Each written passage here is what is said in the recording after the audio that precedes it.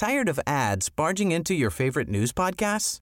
Good news. Ad-free listening is available on Amazon Music for all the music plus top podcasts included with your Prime membership. Stay up to date on everything newsworthy by downloading the Amazon Music app for free or go to amazon.com/news ad free. That's amazon.com/news ad free to catch up on the latest episodes without the ads.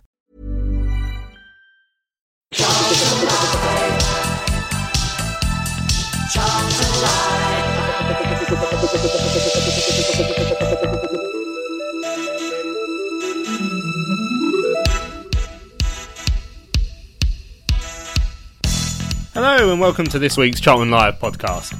My name is Louis Mendes. I hope you're well and you're making the best of this tough situation that we find ourselves in at the moment. Another week with no football, of course, but that's no reason not to have a Charlton Live pod. We'll chat about the latest news at the Valley and, of course, have another stroll down memory lane.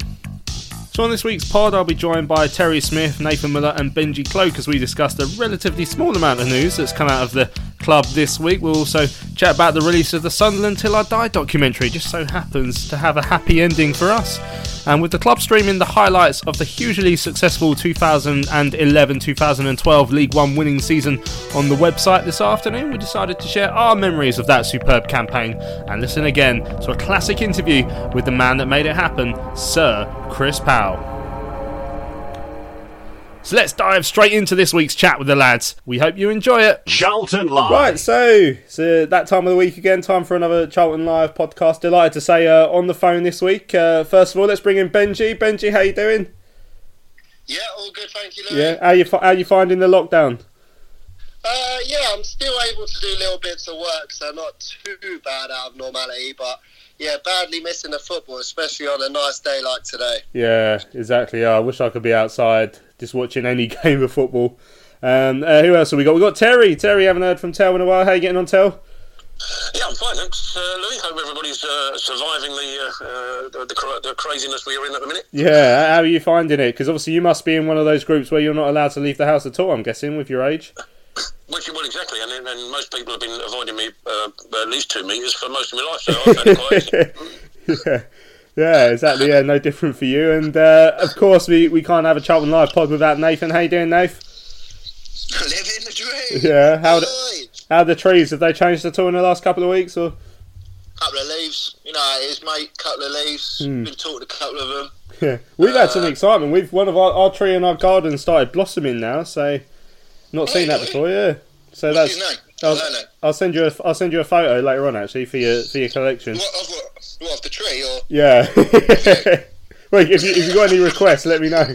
Good to be back, mate. Yeah, good to have you on. Right, I mean, obviously, lads, it's been a fairly quiet week on the Charlton front, maybe. I think the only thing we've seen of any interest was a statement on the club website that came from Tanun Namir, from Claudio Florica, and from Marian Mihail. I'll just read out a quick bit of that. And so they say they appreciate it's a difficult time with the COVID-19 crisis that has changed the world for everybody. For Charlton fans, there's also been uncertainty around the future of the club, with a lot in the press and posted on social media. Tanun can talk on that front, can't he? It says, going forward, the board of directors will look to keep you as up to date as we can through the club's official media channels, which is probably a good thing. We must begin by reiterating that our commitment is to Charlton. The club is not for sale, and the majority shareholder, His Excellency Tanun Namir, is not looking for a buyer. So obviously refuting that story that was in the Evening Standard last week. These are tough times for any professional club, and we are 100% focused on seeing Charlton through this difficult period. This will require investment, and the first instalment of that investment will come in April. The club has submitted documents to the EFL for approval to demonstrate the source and sufficiency of funds. The club has also submitted documentation for the new directors, Claudio and Marian, for the owners and directors test. The EFL remains supportive and have informed us of what remains outstanding. The club will remain in contact with the EFL with the aim of providing the necessary information as is required by the league as soon as possible, so we can successfully conclude matters. We will get everything sorted and football will return, but until then, we wish all Charlton players, staff, fans and their families the very best in their trying times. So that was a statement that Tanun, on behalf of the club, I guess you could say, put out on, was it Monday, Tuesday? Terry, I'll bring you in first. What are your initial reactions to that? I guess because we've had a few statements now over the course of the last month or so, and I've been saying this every week now. It's now more about action than statements, in my opinion. Yeah, absolutely. I mean, in isolation, it's a nice enough statement. It tries to calm our fears, and so if it was the only one we'd had, you'd probably think, oh, okay, yeah, we can live with that. That's a nice soundbite from the club. But sadly, it's not in isolation, is it? We've had months of stuff going on backwards and forwards between various parties, including the club. And yeah, you're right. I mean, what we need now is for something to happen positively from the EFL to say, yeah, everything's tickety-boo. Till that happens, we're all still not knowing what's going on. Yeah, I mean, how confident are you feeling about this? I've asked a lot of the other guys on the pod over the course of the last few weeks. I mean, what is your gut feeling now, or is it? Do you feel it's still too early to say? I mean, do you think time's probably running out for these guys to come and prove themselves now? Yeah, I don't think I should go on my gut feeling. I've been eating and drinking far too much nonsense in lockdown for the last couple of weeks, so it's probably not right to go by my gut. But I don't know. I think the heart still wants it just to be about the source. I mean, I think that's what everybody's saying. It's the source of funding. I don't think there are too many question marks, although people still have that. There's money there. How much is an issue, but it's the fact that where it's come from, and the EFL have got one of these tests that say unless you can prove where it's come from, and it hasn't come from ill-gotten gains, and bearing in mind that one of the board members that we've just put on the board has got a payback 10 million quid for things he didn't do quite right some years ago. Doesn't bode well, does it really? So that that's one side of things. The other side is the suspicion that anybody who's as old as me will remember the Nigerian tyre rubber company, and it smacks of it smacks of that. That there's promises, but nobody's entirely sure that it's legit. Yeah, well, I mean, it's hard to tell at this moment in time, isn't it? Benji, I'll bring you in. What was your gut feeling? Obviously, was it 3 weeks ago now since we had that show in my kitchen where that was the end of the first week of this absolute nonsense, and it's still dragging on. I mean, I'm guessing at that point we were saying we'd hope to start to have some sort of clarity within the next couple of weeks, but it's still sort of hanging over us, this issue, isn't it? Yeah, I mean, it's good. We've got no games happening at the moment because I'm sure the off the field struggles that we're seeing at the moment would make their way onto the field in the way that I don't know if the protests would step up, because it is looking worrying that we've still not come to a resolution.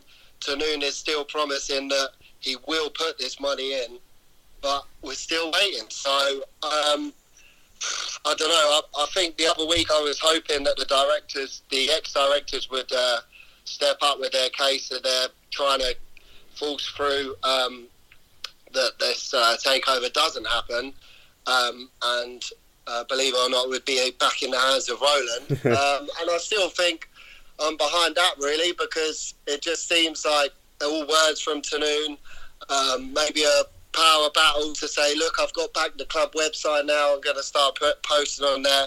At least it's been a quiet week in regards to social media from Southall and Tanoon, that we haven't seen any of that because it was getting a bit silly. So hopefully everything's happening in the background that we can just finally get to a resolution of what's going to happen. And obviously he talks about putting money into the club in April, so obviously we're into April now, because that's clearly something that has to happen quite soon, because it's quite obvious that the money's going to run out, especially with the lack of games being played, Ben. So I mean, he needs to come through with that sooner rather than later, otherwise we could be in big trouble. Yeah, I mean, it's up in the air as to when the games will start again. So he's got that kind of time on his side. But yeah, I mean, us as supporters, we're just looking for that confirmation that we're going to be all right as a football club. And of course, there might be clauses in the contracts of the players that, look, if they haven't got paid in so many months, and they could just walk off and our club could be falling apart. We just, as was said on the show last week, these guys need to stop their own little personal battles and just focus on the main thing of providing these funds to secure our football club. Nothing else matters.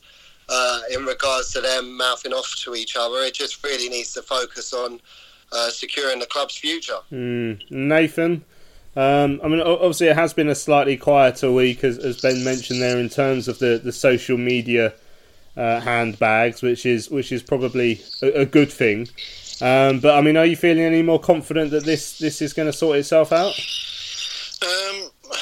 I don't know. I don't really know, mate. To be honest, there's so much stuff going on at the moment. I feel like what's the word? I've just not really thought about it, to be honest. I mean, the last week or so, I've obviously with stuff with Sebo, and that was last week, and then obviously since the Sunderland documentary's come out, now it sort of kicked sort of the interest in Charlton again for me. Anyway, I mean, because I said last week it started getting a bit boring with the mudslinging and all that, and I sort of switched off from it all really. And I was just like, you know what, let's just crack on and get on with it. Sitting up, get this isolation business out of the way, and then hopefully the games will come soon. But I mean, gut feeling, I mean, the proof's going to be in the pudding, isn't it? Really, he's got to put the money in. He's saying he's going to. So, like everything at the moment, we just got to sit and wait, haven't we? So I don't really know what else I can say, as well as what the other fellas have said. But I mean, yeah, it's going to be one of those where hopefully he does, and then when the game's starting again, if he puts it in, we can sort of fund ourselves. Like Benji and Terry said, there's no money coming through in the gates, nothing coming through into the club, nothing commercially. So he's going to have to put his hand in his pocket rather at some point. Yeah, I mean, obviously it's not great that obviously the EFL are a bit of a closed book on this sort of thing. They play their cards close to their chest. So you can understand why, perhaps from their own point of view, they're not going to give too much away when it comes to revealing where they are at any stage in a process that they have to go through. But it does sort of mean we're sort of sitting here in the dark waiting to find out. We don't know if the EFL have got issues with the documentation they have now supposedly been provided. You are sort of just waiting for news now, sitting patiently. Yeah, exactly. I mean, I don't really know the whole structure of the EFL, but obviously in light of recent events, I think their attention has been geared towards liaising with the Premier League and that sort of stuff to try and get some sort of uniformed stand on the situation at the moment. And it doesn't surprise me that our situation with Tahnoon, and that may have taken a backseat. I don't know, but I don't think they can be too transparent about it, because there are certain things that that need to remain private, especially with funds and stuff and people's personal details. But I mean, it's hard because obviously everyone wants to sort of know what's going on, but if nothing's actually changed from what we know, then there's no announcement to be made until there is something that's done. So we can only go by what the statement said, that they've submitted the details to the EFL, and the EFL have told them what's still outstanding. So we just have to wait now and sit and see when we've got the A-OK, shall we say. Yeah. Terry, I guess one other point that was interesting in that statement was the denial that the club was going to be put out for sale, because obviously we talked about this on last week's pod. The Evening Standard had a story that Tahnoon Niamh was looking for between £2 and £4 million to move on the club, and then obviously whoever took over the club would then have to enter into their own sort of agreement with Roland Duchâtelet for the purchase of the Valley and the training ground, which has since been denied. Obviously, in the current climate, I imagine there's not too many people looking to go and spend a load of money on a business that literally is getting no money in and is hemorrhaging money at the moment. Do you read too much into that comment? I mean, obviously, if you are looking to sell the club, you'd play it close to your chest a little bit. Well, that as well, but I mean, you'd have to be slightly on the left side of weird to buy a club for $4 million that only got sold for £1, and you didn't actually own anything within it. So that's one thing. But secondly, I mean, you just get the feeling with all the other stuff that's been going on, it's just been fed by from a certain area, that sort of story. In the same way as we were ground sharing with Palace and moving to the peninsula and all this sort of stuff. It's the sort of thing that you just don't trust anymore, put it that way, because you don't know where the sources come from, and currently there are so many different sources with different agendas. You just I tend to ignore them, to be honest. Just ignore all of them until we get it's sadly we're in a position where we'll only know when we know. It's not a question of guesswork anymore, because there's so much stuff out there. We're only going to really know when it materialises. Excellent stuff. Right, so look, I think we've drawn a line pretty much under the very little that's gone on this week in terms of the battle for power at the Valley. But there is some other stuff I wanted to bring up now. Anyone who, like me, is currently just sitting at home with nothing to do, they would. Nathan, because he's talking to trees. Yeah, they would have been delighted to see the release on Netflix of the Sunderland Until I Die documentary, Benji. I don't know if you've had a chance to watch it, but it's fascinating, really. I mean, obviously, I did watch the entire series because it is quite interesting to see how the day-to-day running of a football club goes on behind the scenes. One that isn't ours, and therefore could be described as ever so slightly more normal, although they still had their issues. But obviously, the thing we were waiting for was seeing that day at Wembley all over again. But it was bizarre. I don't know if you've watched it yet, Ben, but it's absolutely bizarre to see it from another point of view, because obviously, I mean, I was crying at Wembley, tears of joy, but to see some of those fans with genuine tears of sadness in their eyes, it was quite interesting to get a different view of it. It's a view that perhaps, Ben, that we hadn't really had to think about before. Yeah, I haven't got around to watching it yet.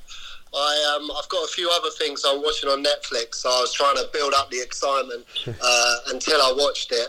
But yeah, I mean, I must say, watching it from a different perspective will be quite good. I've seen a couple of their YouTube videos from a couple of their fans that they put on. And yes, I mean, the whole moment for me was just so surreal. It didn't seem quite Charlton-like, because I was just waiting for extra time to happen, and to win it how we did, and then it just to be over was quite extraordinary. But I must say, I think their fans were the best losers I've ever come across. Like, where I was sat at Wembley, I was on the halfway line, so I was like quite close to the segregation between them and their fans, and I had quite a laugh with them during the game. Obviously, when they went 1-0 up, they were giving it to us. When it went 1-1, we was like, hey!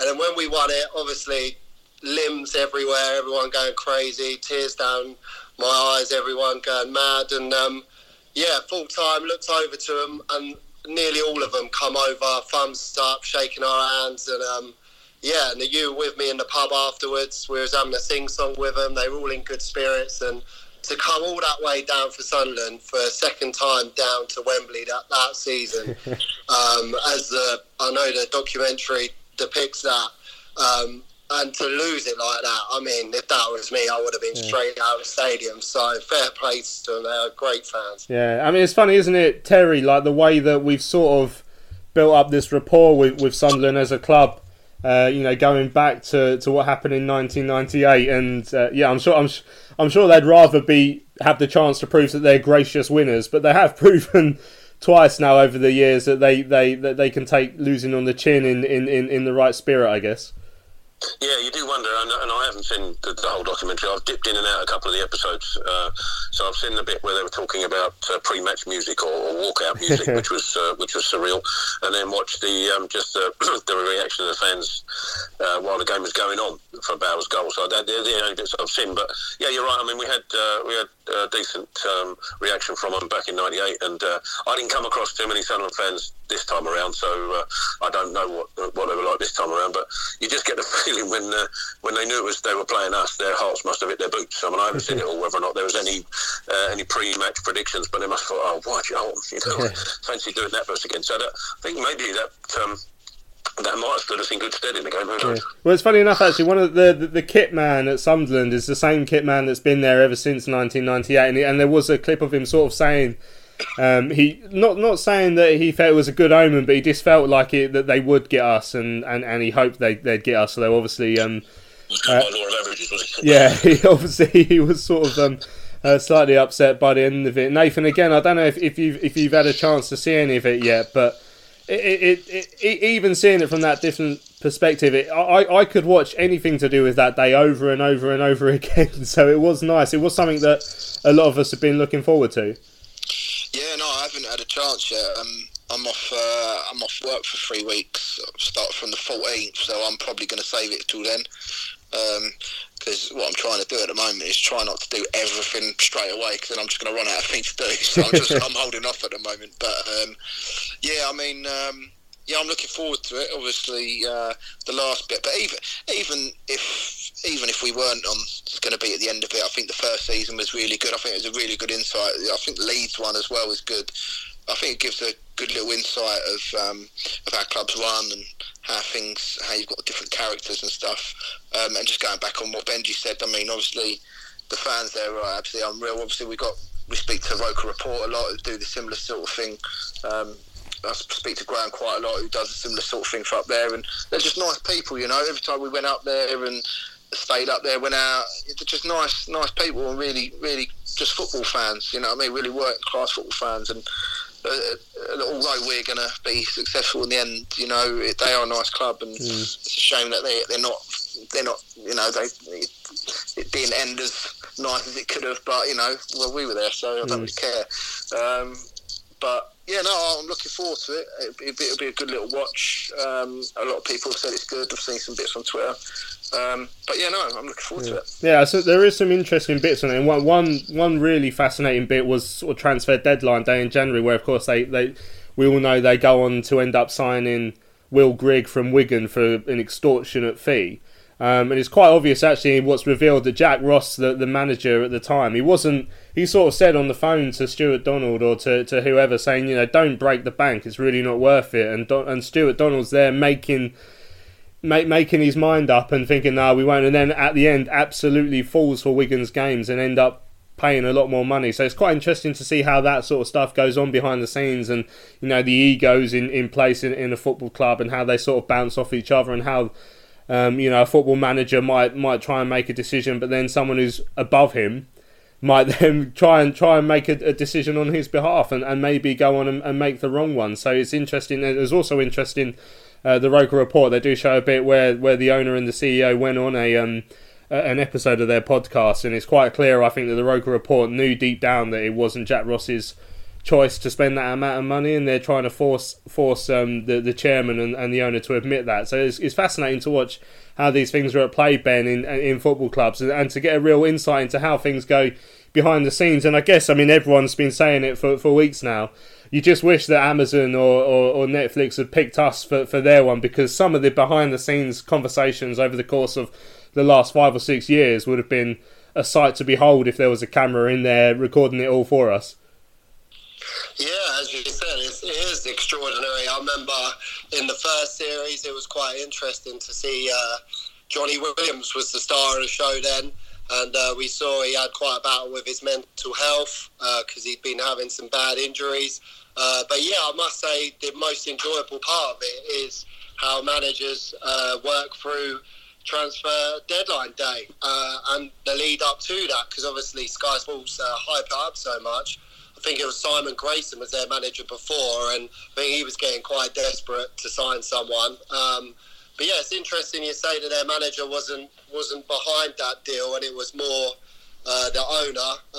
I mean, we as fans, we signed Josh Parker, and we were watching Sunderland sign Will Grigg, spending big money, and we were like, oh no, look, they're going to sign all these players, and we're just signing Josh Parker on a free. We were worrying, but at the end of the day, it turned out as it did, and maybe Bowyer had more of a say at the club, more as maybe Jack Ross did at Sunderland. I know we didn't have the money as much as they did, but yeah, well, it turned out well in the end for us. So maybe Jack Ross looks at that kind of thing, and maybe there's too much pressure on Grigg's shoulders.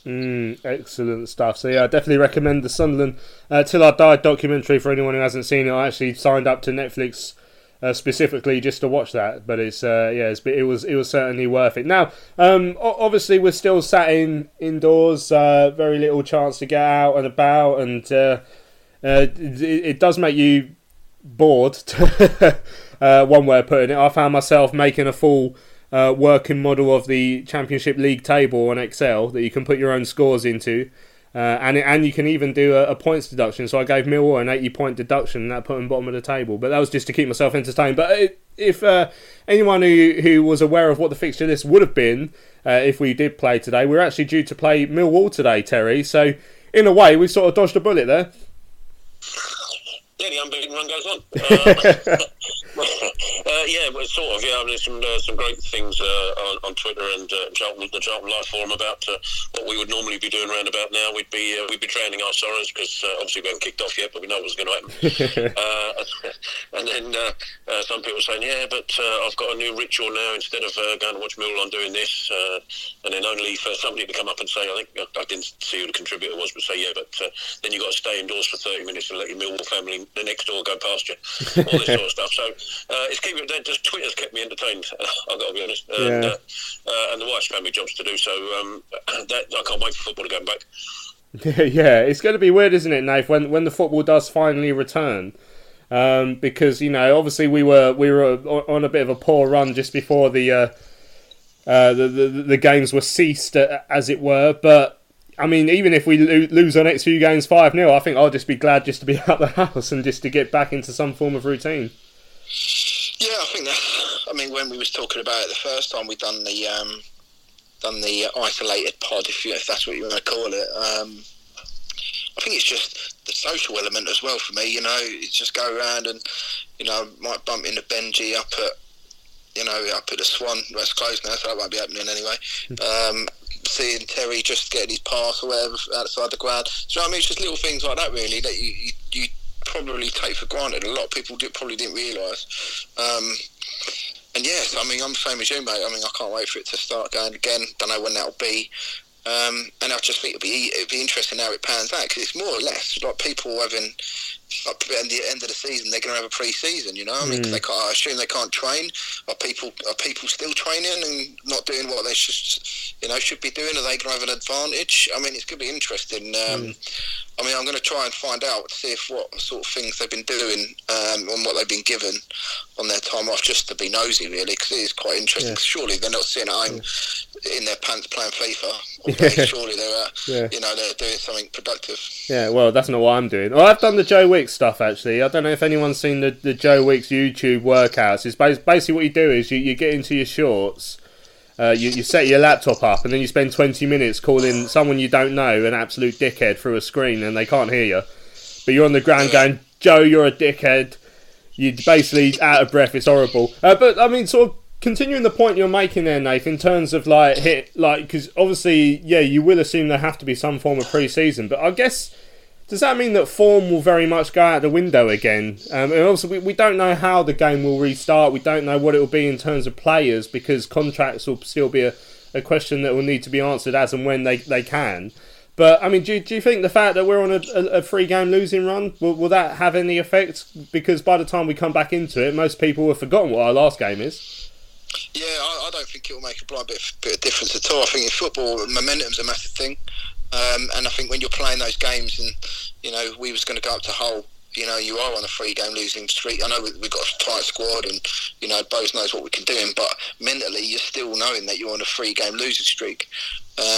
If it comes about, I don't know, let's say June for the sake of argument, it's like I said, it feels like it's the first game of the season. It's going to be weird and everyone's going to be fresh. Everyone's going to be chomping at a bit to get on and then try and get those 3 points. And I think it's probably... for people down at our sort of place, it's like in the relegation zone, you're going to be buzzing to keep going now. I think the people that may struggle is the people that were doing really well, is to keep that intensity up.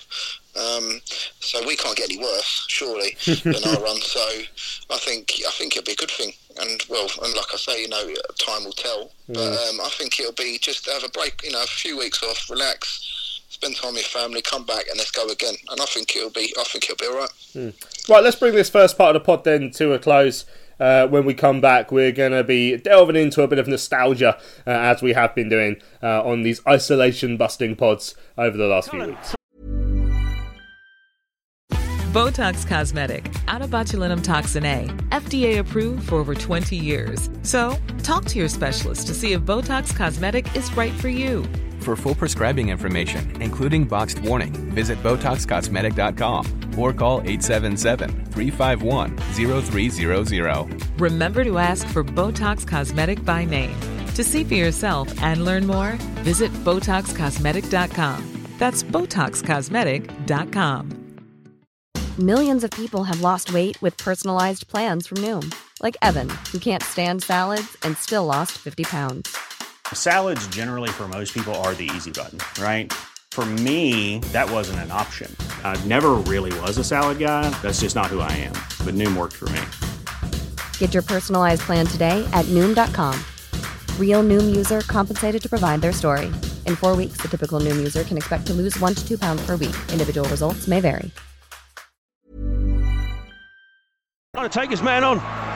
Chip ball back across. Bowers there. Pierces there. Bauer with a header. And it's John. Oh, it's it! Oh, he scores! Oh, Patrick Barr! You absolute German beauty! Wow! Dreamland! Charlotte have scored! With seconds remaining! We've done it all! Get in! Come on!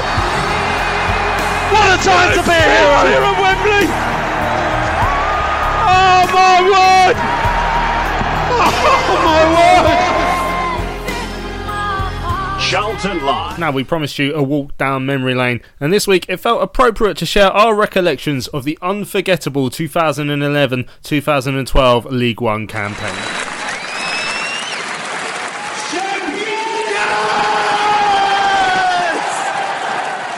Under the stewardship of the popular Chris Powell, Charlton stormed the division with a record-breaking 101 points to finally clinch promotion back to the Championship at the third attempt.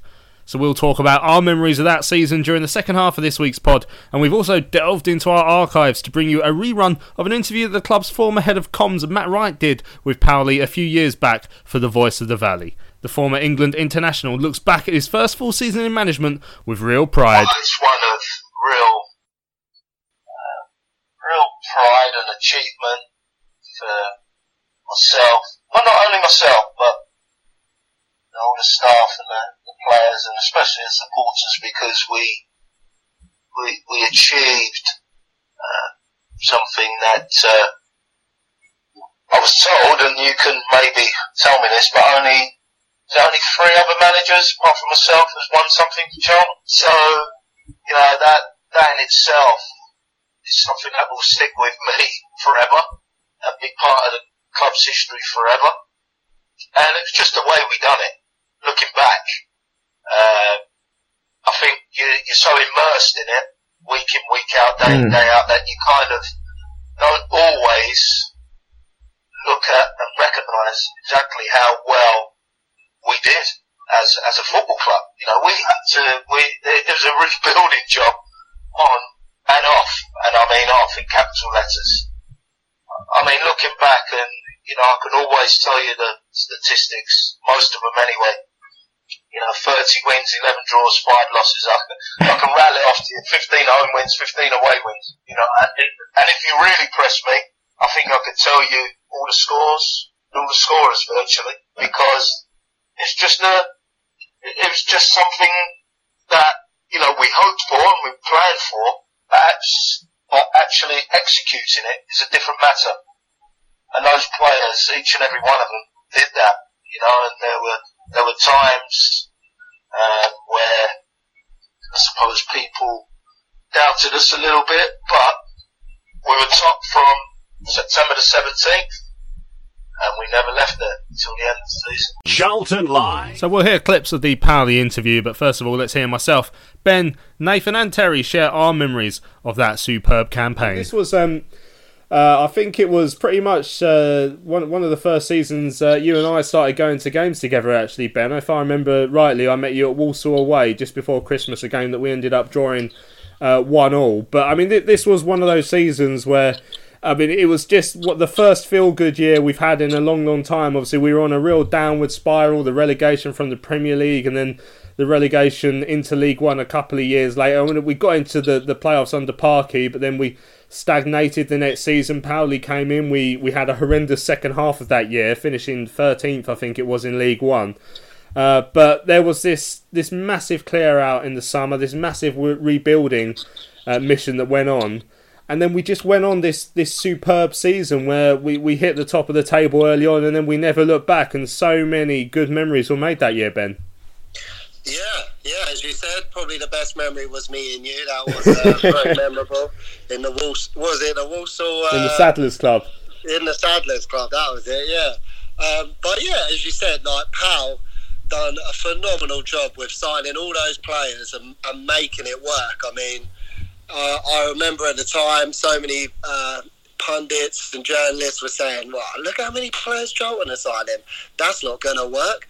But I remember, I think it was the January before, as you said, but then when our season petered out, I think Powell joined in that January, and he signed Bradley Wright-Phillips. And as we know with last season, having Lyle Taylor, having that goal scorer in Wright-Phillips was a key signing for me. And I know he started to score a few goals, but obviously we petered away that season. But yeah, I think that was the first major signing, and then we came into the summer and just look at some of those signings that then went on to be Premier League footballers like Dale Stephens, Jan, just some of those, the core part of that team, Danny Hollands, Michael Morrison.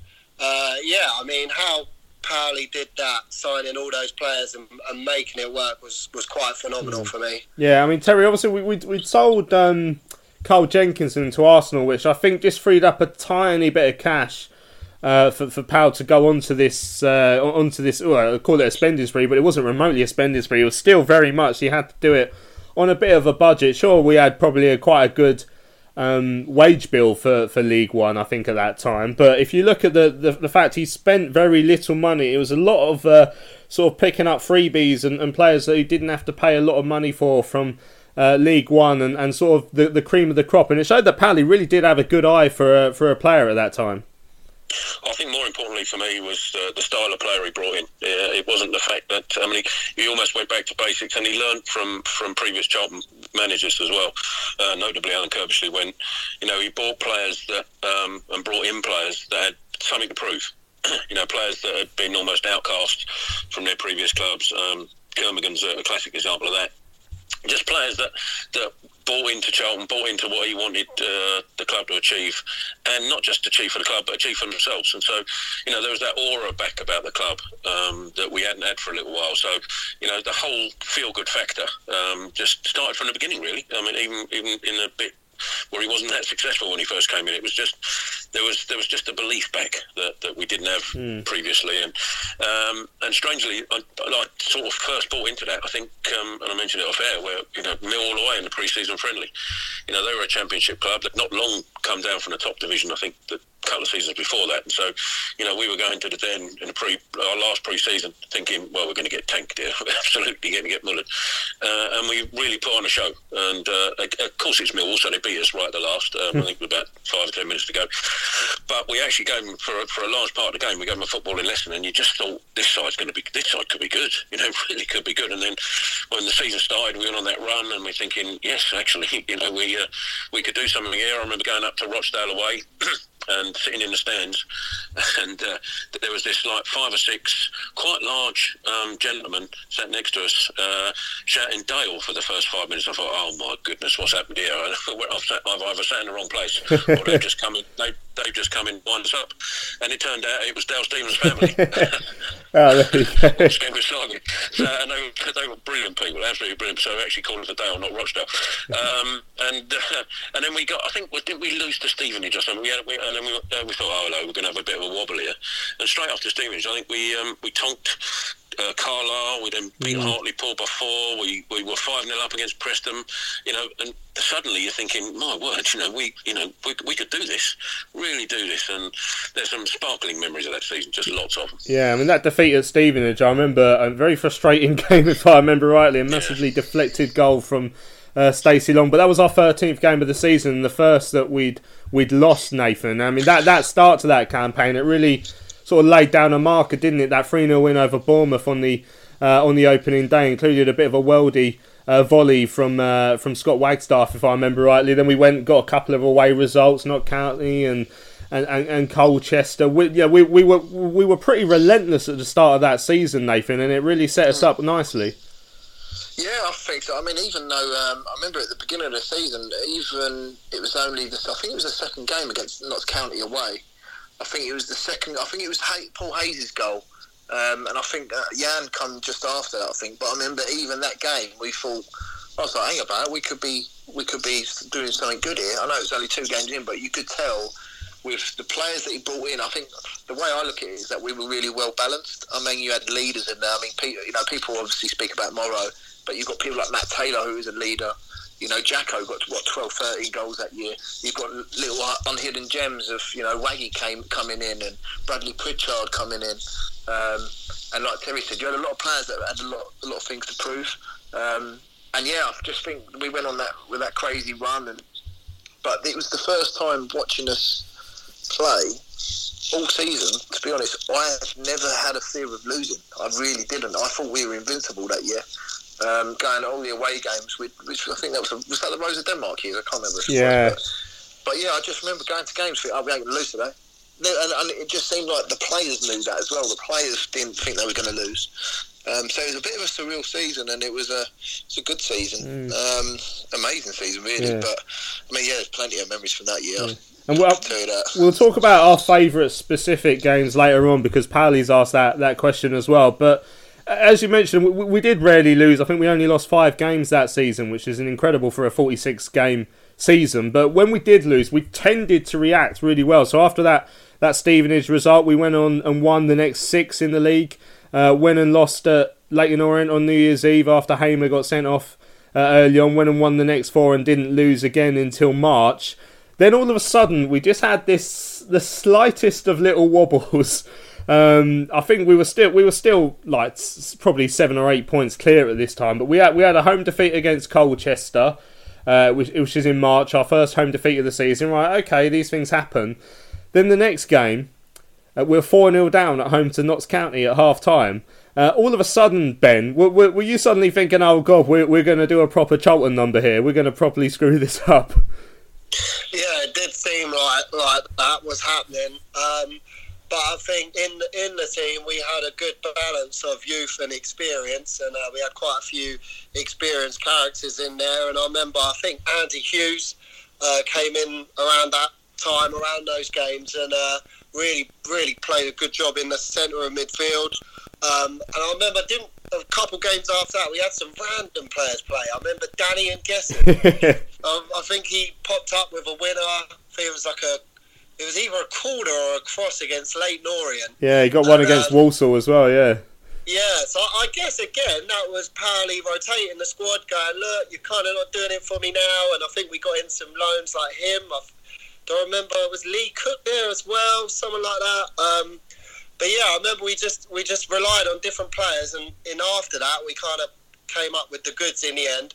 But yeah, it was a nervous time. We was thinking, oh no, because obviously in the old Kirkcaldy years when we were doing well in the Premiership, it was typical Charlton. Come March time, we fell away. But yeah, we managed to stay there with some help on some different kind of players. Yeah, and then towards the end of that season, Terry, after we had that slight wobble, so we lost 3 in 5, including a defeat away at Huddersfield, which I remember was quite a frustrating one as well. I think there was a red card in there for, was it Hogan Efran? Or Darryl Russell, in fact, was sent off. But then just towards the end of that season, we just started to grind it out, didn't we? You know, home wins against Leyton Orient and Walsall, and we'll talk about the Oldham game later on, because that'll go down as my favourite one. But we just made sure that we got over the line, and that's where Paoli really sort of came into his own. Just made sure that we got enough points just to make sure we got that title at the very end there.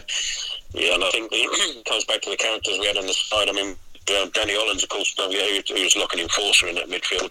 There were games sometimes that passed him by if the games were too quick, but generally speaking, Danny Hollins and Dale Stevens could put a tackle in. He wasn't afraid of getting his foot in, and I think he got a red card some point during the season. I'm pretty sure of it.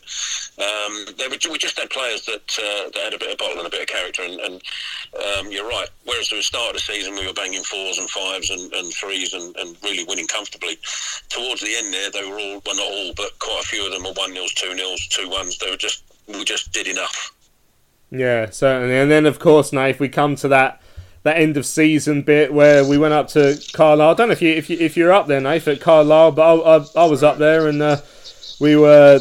Again, it was sort of one we had to grind out. We scored reasonably late on. Wright Phillips from a corner with the 14 minutes left to go, and we're waiting for Sheffield Wednesday's result at Colchester as well. But you know, those scenes when we were finally promoted on Powley's mum's birthday as well, that'll always go down as one of my all-time favourite Charlton games. That one.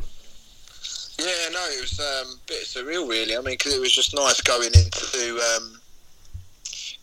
other games, not sort of worrying about it. I mean, I think we've done Preston away all in fancy dress and stuff, and you could just go up and enjoy yourself. But I think throughout the season, it was just, but in a weird way, I didn't actually want the season to end because it was such a good season. I think on the pitch and off the pitch, I think a lot of people started going away. A lot of people made new friends, especially like the Rose of Denmark lot and that. And I think, yeah, in a strange way, I didn't actually want it to end because, you know, not every season's going to be like that. And but yeah, it was full of fond memories back then. And yeah, I mean, what a way to do it. And it was just such a. I was so happy for Powley. I mean, obviously before that, I mean, I still remember him scoring against Coventry on his last game. You know, and it's just mad. And it was just so, when he came in, I was like, you know, do you really want to put a legend in charge? You know, because what happens if it don't go well? And obviously the last two in Bowes and Palace, not turned out too bad, has it? But, yeah, no, it was a great year, great season, and I don't think it'll probably get topped for a while anyway. Yeah, and party time obviously wasn't it against Wycombe and Hartlepool, the home games there, and the away game at Preston, as you mentioned, we went up in fancy dress. But Ben, I mean, that Wycombe game where we were confirmed as champions, and that game against Hartlepool where we received the trophy. I mean, you especially think about the spells we'd been through at the time, which obviously still pretty much going on now, really. But at the time, it felt like we finally were on the way back, and we'll talk a bit more later on in the show about how we weren't, unfortunately, in the end. But at that time, it really felt like everything was finally coming together again. Yeah, I think that Hartlepool game, especially having a sellout crowd to watch us become champions, and we had that amazing performance from the Red Arrows, bringing down. Did they bring down they brought down the match ball, didn't they? I was thinking the trophy then. I thought that would have been extraordinary. Drop that.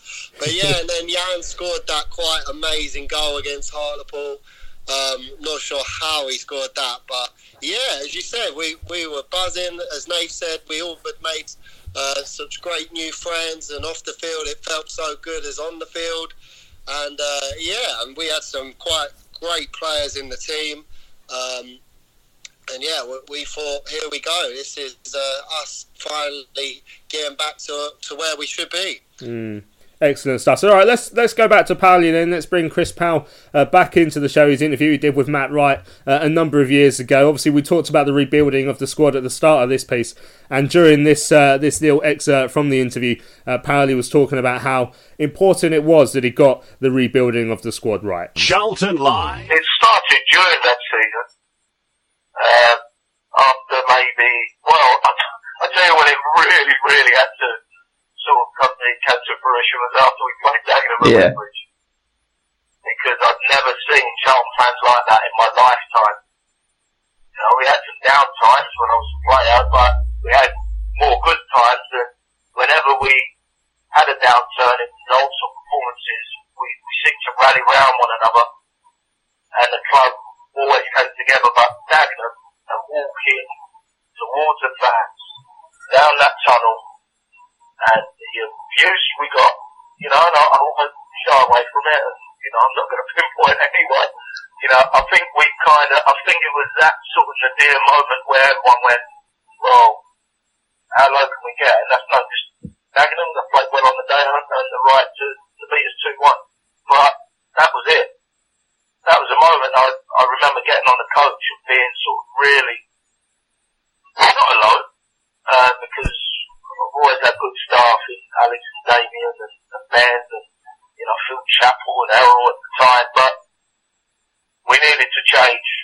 And I just said, you know, we need to change everything, and we need to do it as soon as we can. And we need to just get through to the end of the season and really make some big decisions, some harsh decisions. You know, someone like Jose Semedo was Player of the Year and a real likeable guy, but I just felt we needed to be fair to him and be fair to us. we needed to move on and create a new team, create a new squad and a new feeling.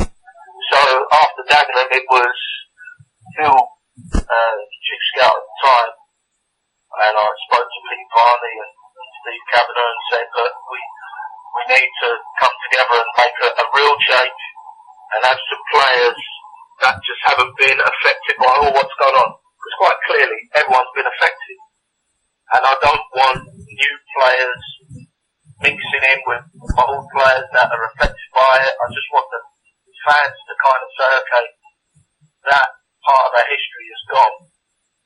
Let's move on and see if we can create new heroes, a new feeling, a new team, and, you know, hopefully some real sort of passion and history that everyone would be proud of. And, you know, we did that. So we started looking at what players we could get in on clever free transfers.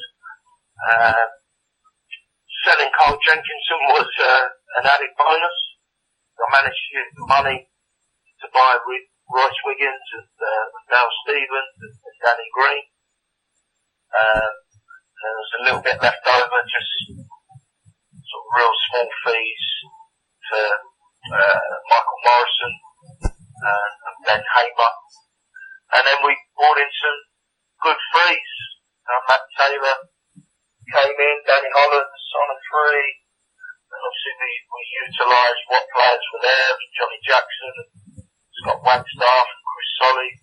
So all of a sudden, you know, we started to build a team and a squad that really didn't have any attachment to what had gone on before. And all they saw was Charlton Athletic, a well-supported club, a fantastic stadium, good infrastructure, that used to be in the Premier League, now in League One, but want to get back there. They all bought into it. So that was sort of my USP with a lot of the players. Whenever I met them, and I met them, you know, during the course of the tail end of that season, and obviously throughout my summer, I grabbed a holiday, but I was on the phone all the time, and I remember meeting Tony on my holiday as well. And that's what we had to do. You know, straight away we knew that the two Sheffield clubs would have bigger budgets and would have squads that were used to League One. We knew Preston and Huddersfield would have budgets bigger than us. So we knew we had to be a bit creative, rely on a few younger players like Chris, like Scott, and marry that with some good experience at the level and some clever, astute buys that would also gain in value, like a Wiggins, like a Steve. So that was the way we went about it, and what system we would play, and get players to fit into what we were going to do that season. Was there a conscious decision to bring in leaders? Yeah, well, there definitely was, because if you remember, Semedo was captain, and he was, again, more a leader by example. Jacko, I was just getting to know. But yeah, Michael Morrison I played alongside, and always felt he had leadership qualities, even from when he was playing at Leicester, when he joined from Cambridge. One player you didn't mention there, Matt Taylor was next, you know. Danny Hollands had been captain, but he was a bit quieter than what we thought. But there were players we felt could grow. Chris Solly, leader by example. Jan Kermigat, when he came in, leader by example. Brad was the leader by example. With Dale, I thought had qualities that he could possibly be a captain. So our spine was good with potential leaders, and obviously I had a decision to make with regards to Matt Taylor or Jacko. I think during the course of the pre-season, I'm sure some eagle-eyed fans will remember, I made a different player captain for all the games during pre-season. So I had Jacko captain, I had Danny Hollands as captain, I had Matt Taylor as captain, I think I gave Chris Solly the armband for the pre-season game. It's just so I didn't want pressure on anyone. I wanted to get to know them. And in the end, there were two outstanding candidates at that time in Jacko and Matt Taylor. And I suppose the rest is history. Jacko in the end, because I just felt he would relate more to the fans and it would just take a bit of pressure away from Matt Taylor, who was a new player.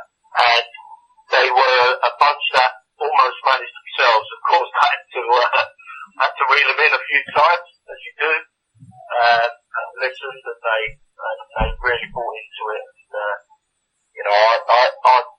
I'd be amazed if I get another group like that in my managerial lifetime. Charlton Live. Let's talk about our favourite specific games from that season, because of course there's so many to choose from, and I'm sure if you've been going through and watching that replay of the season on the club's website, then you'll be having your own personal ones. But I want to bring in the guys to find out what their ones are from that campaign. So Benji, I'll bring you in first. If you could narrow it down to a game or two from that campaign, there's so many to pick from. What would you say was your favourite from that year?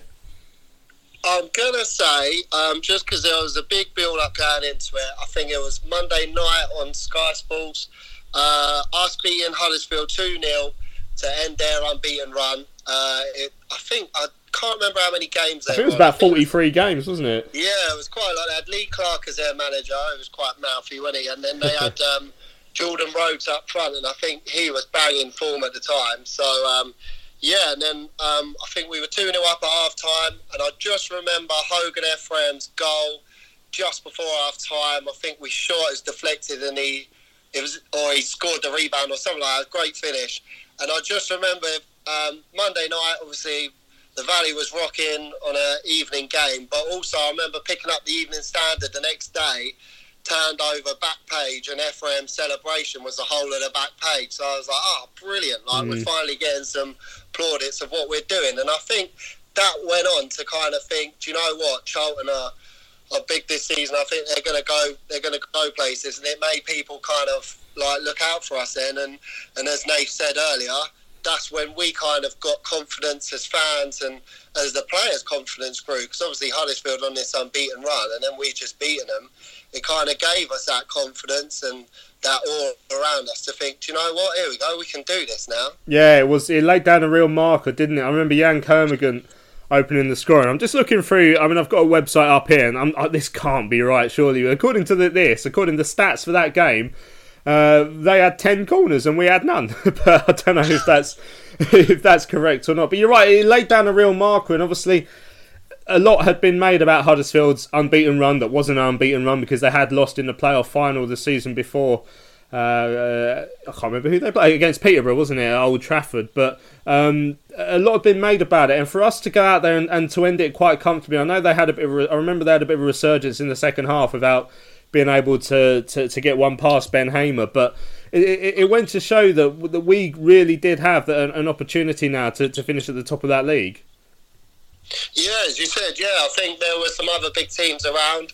I think that season I enjoyed the rivalry. I think we had a good rivalry with the two Sheffield clubs, and then we kind of had one over on Huddersfield now, so it felt like we were really, the era was buzzing. But I think it just showed what kind of squad depth we had around. Of just looking at the team sheet as well, we had Darryl Russell in there. I mean, you had forgot he played. I know he scored one goal against Preston as well, but just looking through a team sheet, Wyatt Phillips and Kermigan up front, Paul Hayes came on, Hogan Ephraim. I think you kind of, if you look back on that season, you'd forget about some players like Hogan Ephraim, but I think that was the whole camaraderie of the squad that Powell had, that he could bring in different players if we had injuries, and they all played their part. And I remember hearing some of the interviews from the players, the whole, as I say, the whole camaraderie, the whole banter between the players was so good. And I think that echoed in the performances that we saw. Excellent stuff. Right, so let's bring in Terry then. Obviously, you've been to many games over the course of your Charlton supporting career, but if you could pick some favourites from that season, which one would you go for? Yeah, I mean, I mentioned it before about the Millwall pre-season game, and that sticks in my head purely because of the way we played, and that sort of gave me some confidence going into the season. And the lads, I mean, Benji's already mentioned a couple that stick in the head. The good thing about that season is it's very difficult to pick one because it was such a good season, and you feel a bit guilty only picking one of them. So, you know, the ones that stick out, I guess, for varying different reasons. I mean, we had the Bournemouth away. That was the weekend, but not. We can't mention what happened at the weekend, obviously. But the game itself, I think we were awful, as I remember. We're playing. We beaten Bournemouth beginning of the season, so maybe we went down there with a little bit of complacency. I don't know, but you know, we were absolutely awful down there, as I remember. But we still managed to nick it with a Jan Kermigan goal right at the end. You know, right at the death. Just bobbled over the line, didn't it? Yeah. Yeah, we stole it 1-0, and we did steal it, and we just thought then that this bodes well if we can come down here, play that awful, and still win. It's that really sticks in the mind. As does the Preston away, because we all went up there in fancy dress and all that sort of stuff. But I think the one game that really, I suppose, and I think Nathan might say something similar, the one that really sticks in the head, purely because, two actually, the Sheffield Wednesday away, because beating Sheffield Wednesday away is always fun, because they don't take it very well. But I remember, you know, we were up against Jose Semedo, who was, of course, once of our parish. And they couldn't handle us beating them either. We went 1-0 up fairly early, in a half hour. Johnny Jackson, I think, scored it, pretty sure. And they got angry. Basically, I think they had like most of their team booked because they just couldn't take us beating them. And even though it was only 1-0, they just couldn't handle it. And do you remember when they brought on Miguel Lera off the bench as well? And obviously he had a bit of a haphazard. I mean, he was all right. I think I grew to like him by the end, but we did. He was a lovely fella, by the way. We knew he buckled. Really nice bloke. We knew he buckled under pressure. And I remember when he came on, the entire away end started singing Miguel Lera, "He Ain't Got a Clue." And his first clearance, he absolutely sliced it out for a throw-in when he was trying to do a crossfield ball to the other side. So I remember sticking it on him as well. It was a great day out, but I mean that one. But I think the other one that has to be mentioned, and I'm pretty sure Nathan might mention it as well, is the FA Cup game away at Fulham. Yeah, yes, we got absolutely tonked down a Premier League side. But firstly, you know, the scoreline flattered them hugely. I thought we played much better than the 4-0 that suggested otherwise. But the fact that we completely sold out that other end and never stopped singing from minute one right to the end. It was the day of the boats up the Thames. It was just a cracking day out. And I think what it did, even though we got beat, and even though I think it was on the telly, and people, if they hadn't seen the game, would have thought, hello, little old Charlton getting absolutely spanked. But I think what it did for me is it showed that we weren't little old Charlton anymore. You know, we were sort of back to where, you know, we had a full house away at Fulham. We outsung them. There are times when we played some lovely football. And so it had a feel-good factor about it, you know, and just summed up the season for me that Chrissy Powell had brought Charlton back to where we wanted it to be. Yeah, that was a great day, even despite the result. And as you say, I think we were in the Spoons in Greenwich for about 8 o'clock in the morning for breakfast, and then we were still out and about in Greenwich after, or late into the night.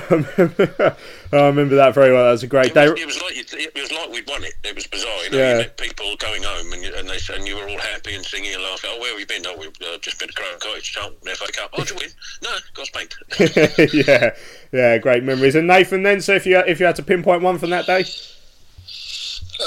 Yeah, well, I mean, like Tel was saying, there's loads of games really that you could have picked. But I mean, yeah, going on the Fulham one, obviously the banter boat, which was, you know, we was due to do to Brentford in a couple of weeks' time, but that'll be moved. But for me, I think the one that stood out for me in terms of intent and maybe got a lot of the other teams in the division sitting up a little bit and go, oh, hang about, is when we went to Bramall Lane, we beat them 2-0. I think Jan and Brad scored in the second half, quite close together, and I think we had that game there is, I don't know, is that the game? That wasn't the game when Pally come on the pitch at the end or anything, was it? That's at Bramall Lane, yeah, and he had the huddle with all of them at full time, yeah.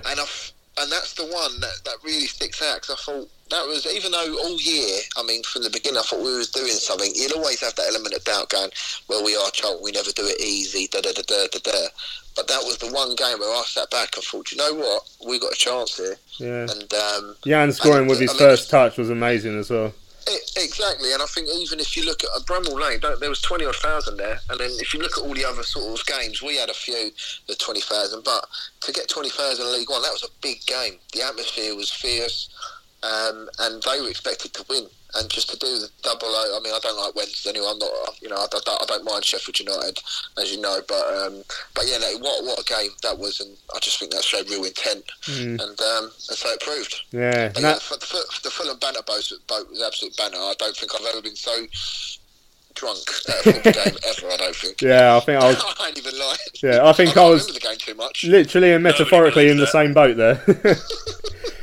Yeah, no, that was a great day. Now, obviously, I should add my own one into the mix, and I think it was mentioned by someone earlier on, but the away win at Oldham on the 7th of April was the day of the boat race. Funnily enough, actually, I remember watching that in the pub. I think they had it on in the pub when we were there, but it was just one of those days. We ground out a 1-0 win with 9 men. Where it was another one of those where you thought we're definitely winning this league. You know, if we can do that. I think Danny Hollins was sent off sort of early on. Half an hour in for a lunge. I thought it was maybe slightly harsh. Trevor Kettle, of course, was the referee. Then Oldham had their own chap sent off about 5 minutes before half time. Then 3 or 4 minutes into the second half, this amazing run down the left hand side from Royce Wiggins. He dug out across to the far post, but there's still plenty for Jan to do. But he headed it into the bottom corner. And you're thinking, right, let's just hang on. And then Scott Wagstaff got a second yellow card for falling over. When he tried to make a challenge just out, I think must have been just outside the area because it wasn't a penalty, and he got sent off, and then we were hanging on for the last 15 minutes, and I just remember Oldham just absolutely pummeling us, sending long balls into the penalty area. But this was where another one of perhaps that season's unsung heroes in Leon Court was playing alongside Michael Morrison in defence, and he won absolutely everything in the air that day, and we clung on to win the game with 9 men, and that was a real statement of intent. And I mean, Terry, Leon Court was certainly one of those players who perhaps sort of went a little bit under the radar that season, but he showed the sort of depth we had in that squad and the sort of reliability you could bring in from the wings for big games that season. Yeah, absolutely, and he wasn't alone. I mean, you're right. Then we had a squad of players that, and I think it was Benji mentioned before. We brought some players in like Danny Gesson and Lee Cook and Darryl Russell and was it Hogan Frame was the other one. He just seemed to pick up the odd gem as well. And again, I go back to what I said earlier: players with something to prove. And Leon Court was definitely one of those, I think. And we just had something about us. I remember. He did an interview, and I don't think it was in the same one, and forgive me if I've gone over what's already been said by Chrissy Powell, but one of the first things he did when he came in is he saw the training ground, and he saw the split in the training ground, where everybody had all different tables, so there were little groups, little pockets of players all dotted about, rather than everybody getting in together. So the first job he did was get rid of all the little tables and make one big one. Because he wanted everybody to be part of the same collective, so everybody to be talking to each other, not just like little pockets of Spaniards or little pockets of English or little pockets of Welsh, you know what I mean? So, and I think that was the characteristic he brought. Any player that came in had to mix in, had to be part of the whole ethos of the club, and Leon Court just summed that up. And you're right, that game was immense. Right, well, let's have a listen. We've told you what our favourite games were. Let's now find out what Powley thought was the most important game from that season. Charlton Live. Yeah, I mean, everyone talks about the Sheffield, and rightly so. I mean, that was basically Jacko's week.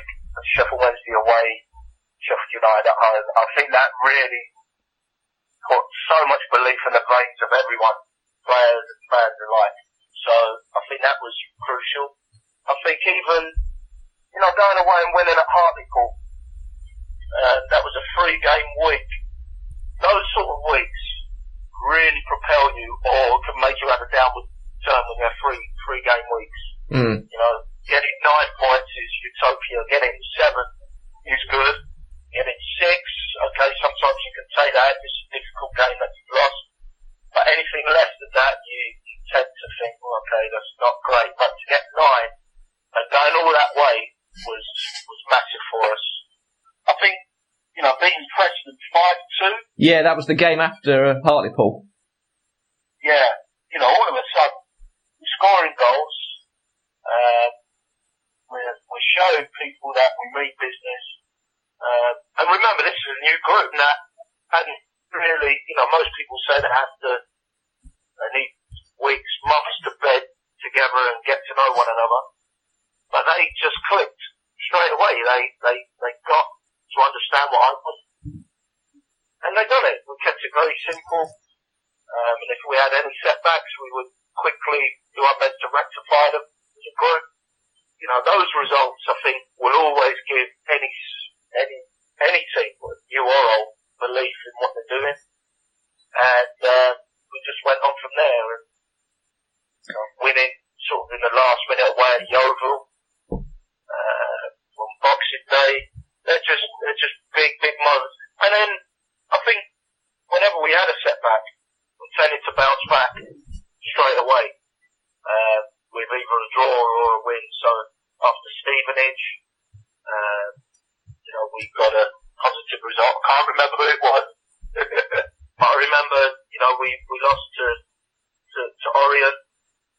We went down to 10 men, then got sent off early on, and then we got a result 2 days later. And I think a real test for us was when we lost to Colchester at Notts County. Yeah, the Notts County result, I mean, no one saw that coming at all. That was a bit of a test, and we drew up at Scunthorpe the next game, which was important. I didn't want 3 in a row, 2 in a row, and they were both at home, which was a disappointment. But you know, the players rallied round one another and handled the pressure. We were top, we were there to be shot at, so we got back and went on from there. But I think winning at Oldham, I think was the one for me. I know it was close then, we were close to sort of the results, what we wanted, but winning at Oldham with, if we go down to 9 and they went down to 10, was, I mean, that was just huge. That just showed me then that this group could actually do anything. They were committed. Whatever was put in front of them, they were knocking it down, and they were knocking it down together. Whether it was 11, 10, or in that case 9, that moment then just said to me on that drive home, you know, this group will stop at nothing. They want this trophy. They want this promotion. They want it on their CVs. Charlton Live. So there we go, Paoli talking about his favourite game from that season. Now, before we go into the final excerpt, which is Paoli talking about some frustration as to what didn't happen next, the fact we didn't quite build upon it. I mean, let's talk about that ourselves, Ben. Obviously, we were in this situation. I think we'd seen Norwich City go from League One to the Premier League in 2 seasons, maybe just the year before. So we were suddenly thinking, I wonder if we can do that. But this is when it all started to come apart at the seams with one of the previous ownerships, the Jimenez and Slater and cash regime. You know, they ran out of cash, it turned out. And we were unable to build upon it. And then we saw that summer, before we went into the Championship, we were unable to make many signings. And, I mean, now, it just, again, you know, knowing what would come after with Roland, it's so frustrating now that we were unable to build upon the momentum that we had at that time. Yeah, you've hit a nail on the head there. You see a lot of teams that did. I think Leicester did it as well, didn't they? They did 2 leagues in a row and were back up in the big time. But yeah, it was gutting to see us being held back. Again, we had players there with huge potential. Dale Stevens, and I know Jan was coming towards his later years of his career, but another person who had who went on to be one of the leading strikers in the Championship. So yeah, it was gutting to see. We were waiting for some signings just to add to the squad, the great squad we had already, and it just didn't come. I remember we signed one of your favourite players in Simon Church, but again we were looking for just a little bits to add to the squad. And I know Paoli said that he knew towards the end of that title-winning season that the funds weren't going to come to help us push on. And again, we were lucky to survive in the end from hearing what actually happened behind the scenes. So yeah, just real frustration, because it just held us back. And we see so many times where these teams do push on and then make the next move. And I who knows? We could have been up in that promised land of Premiership if we would have had the funding. Yeah, Terry, is that one of your major frustrations that we had this chance to push on and build upon that feel-good factor that Paoli had brought back, and then we were just... I mean, we had an all-right season in the end the next year, finishing 9th, although against all the odds, but then it was the season after where we saw how this squad had stagnated a bit when we started to really struggle, and obviously that in the end ended up with just a brush with only just staying up under Roland, funnily enough, when he came in. But it's such a shame that we never... Because you do wonder where Paoli could have taken us as well, with that he's sort of at his home club almost. It's the huge unanswered question in recent times, isn't it? I mean, we saw what he did in League One by turning around a squad of about 20-odd players afresh and doing what we did there. We finished 9th the following season and that weren't that far away from the playoffs, really. I mean, I can't remember exactly how many points it was, but it was half a dozen rings a bell. I don't know if that's true, but we weren't that far away, and you just think if he was able to add to it or do in the Championship in the similar way that he did in League One. Not quite so many players would have been necessary, but just a few, where we could have gone from there. As you say, so many other sides have gone back to back, and you just get the feeling it was distinctly possible. It's not. It's momentum, isn't it? A lot of people talk about it, and it's an overused phrase generally, but we had it. We had momentum. We had the feel-good factor of getting promoted as champions. Not comfortably, is probably overstretching it, but we were good for it and worthy of it, and then we go into the following season and everybody knows it's going to be tough, of course it is, but to get that close with very little financial assistance for Chris Powell, you just get the feeling that it could have been so much better. Yeah, and Nathan, I guess it makes you wonder to what extent that possibly stalled Chris Powell's managerial career as well, because of course he ended up getting let go by Roland when a lot of fans felt he shouldn't, and I myself were included in that. Went to Huddersfield, where again he sort of steadied the ship, and then they let him go. And at Southend, he went into a Southend club, the side that's clearly on a downward spiral as a club itself, has had all sorts of problems since then. But you'd have to say the fact he wasn't able to build upon that success he had at Charlton probably put the muckers a bit on his fledgling managerial career, because he'd had such a good start to it, but he was never able to build upon that momentum, or then go into a club where there was momentum to build upon. Yeah, no, I'm with you there. I felt sorry for Christie, obviously, when he left. I mean, like Terry said, to come up and finish 9th, I think we beat Barnsley 6-0 that year, and everyone was pulling together, and obviously memories of Abika was my favourite football chant in the world. I love that song. Just great memories. And then I think the problem with Paoli is when he left, I mean, for someone to take a punt on him, he was only second full year maybe in it, and maybe some chairman thought maybe it was a bit of not a fluke, but like he's only had one job. Do we want to give him this? And he ended up getting jobs like you say at Huddersfield and that, and it didn't really work out for him. But yeah, I mean, you can always sit there and go, what it could have been. But I mean, he's working now. I assume he's still with Pards and he's down over in Holland. But yeah, no, it's a shame. It is a big shame. But especially the season after, where, like you said earlier, we stagnated and we just needed that fresh blood sort of thing. Really, just that sprinkling of additions to try and push us on. And unfortunately, it wasn't. But nevertheless, there's so many memories that Paoli gave us. I'll never forget them. Right, we're going to hear the clip of Paoli talking about his regrets as to what didn't happen next at the Valley. But I think I'm going to sign off with you guys now. Look, it's been an absolute pleasure to have you on the phone for this week's Charlton Live. Ben, Nathan, Terry, and hopefully I'll speak to you guys again soon. Thanks, everybody. Cheers, guys. Take care. Cheers, mate. I have nice weather tomorrow. Make sure you go out and listen to this iPod.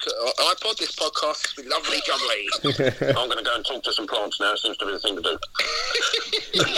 Charlton Live. I look at Bournemouth, I look at Eddie Howe, and I look at the journey he's had with them, and I always think that could have been us at Charlton. I always do, because he was given a chance at a club that he was affiliated with. He was manager of a real tough period initially, got through it, just like, I did initially, and then he was allowed to build and grow, which all managers want. And if you give him that time, and get that back in, like we did in that first season, then all of a sudden you're on that journey, you're on that road that you want to be on, then you need to add that back into stay on. And that's what I felt was the trick we missed, was we had that first season in the Championship, and don't get me wrong, at times, when we lost to Middlesbrough, and things weren't looking great for us, and then the infamous Cardiff game, we only lost 5 games on the road that year. Most people don't remember that. 5 games in the Championship on the road. It was brilliant. Of course, we got some results that went for us. I remember being sort of Leeds and Wolves last minute, and John Obika doing, what he did, but, we got some really good results, but the writing was sort of on the wall there. I was told, we're going to spend millions and all that. Obviously, it was a load of nonsense. I signed Dorian DeVitt on a free. Salim Kirkar after a trial. This was us trying to build. And I just look back on the sides that have done that. Like Southampton when they went up, they had that momentum. Like Bournemouth when they went up, and I think they went up the season after, and they consolidated and went up. I wanted us to do the same. And we didn't, and sadly, progressively, it got worse. And, I do look back with a touch of sadness, really, because everything was with us. The fans were coming back, they were back in their numbers, and, the players were happy, but the chinks started to happen then. Jackson, Kermagam were all promised new deals if we went up and stayed up. They did that, and then just felt, well, what's happened? All of a sudden it kept happening. These key players were all of a sudden going to be out of contract, and of course the rest is history. So, you have to look back with fondness on that year, which I always do. It's forever with me now, which is brilliant. I'd love to do it again, with the side, and who knows where that may happen again. And that's something that I look back with complete fondness. Fans will forever talk about that season because of all the great moments in that season. When you look back, there's so many massive moments in games, in individual performances, team performances, individual goals. Jan scoring that goal at home to Hartlepool at the end of the season. I mean, you couldn't have written it. You just couldn't have written that sort of goal right at the end of the season. But they all, every single one of them contributed. Every single one. There's not one player throughout that squad that season that didn't contribute. Every single one of them did.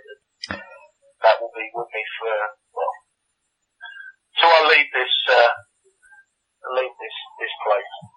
I don't know how to put that. Maybe don't put it like that. Charlton Live. So there we go, that's the end of this week's Charlton Live podcast. Hope you've enjoyed it. Great to hear from Chris Powell, of course, as we took a stroll down memory lane. Thank you to Nathan, to Terry and to Benji for joining me on this week's pod. I've been Louis Mendes and I look forward to speaking to you again next weekend. Have a good one.